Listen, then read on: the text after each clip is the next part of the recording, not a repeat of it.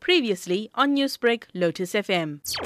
They were hoping for a break-even, a growth rate in the economy. That was at the time of the budget of around about 1% or 0.5%. I think we've got to stop talking about a growth rate. We're going to find the economy is actually shrinking.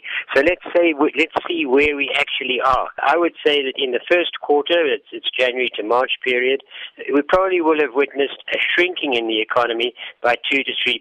And I'd say that by the middle of the year, we're going to see for the first half of the year a shrinking in the economy of anything around 8 to 10%.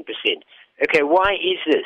Because there's no money, there's no spending power. Many of the consumers are at home, many of them are not earning anything, and they're not able, therefore, to buy whatever they usually buy. And it's not just consumers, it's the whole business sector. Confidence is at such a low level that there's no fixed capital investment. Clearly, there's no such thing as investing in new factories or machinery or plant. That's just not even considered at the moment. But if we don't get that, then we don't get positive GDP. We don't get positive growth numbers. We don't get the ability for companies to earn profits and for government to render taxes on those profits and they to collect the revenue that they need. South Africa suffered another downgrade last week by Fitch. Now, our currency is also nearing the 20 rand to the greenback mark. Can our country survive an extension on the lockdown? We can survive, but with a great deal of discomfort. Certainly there are no new jobs being created. We're finding job destruction rather than job creation. It's meaning that people are going to turn to government. They're going to say, you can't let people starve. I mean, that's a fact. In these times, we can't do that.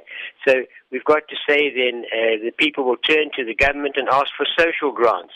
They'll ask for some sort of feeding scheme, some sort of food coupons, or whatever it's going to be.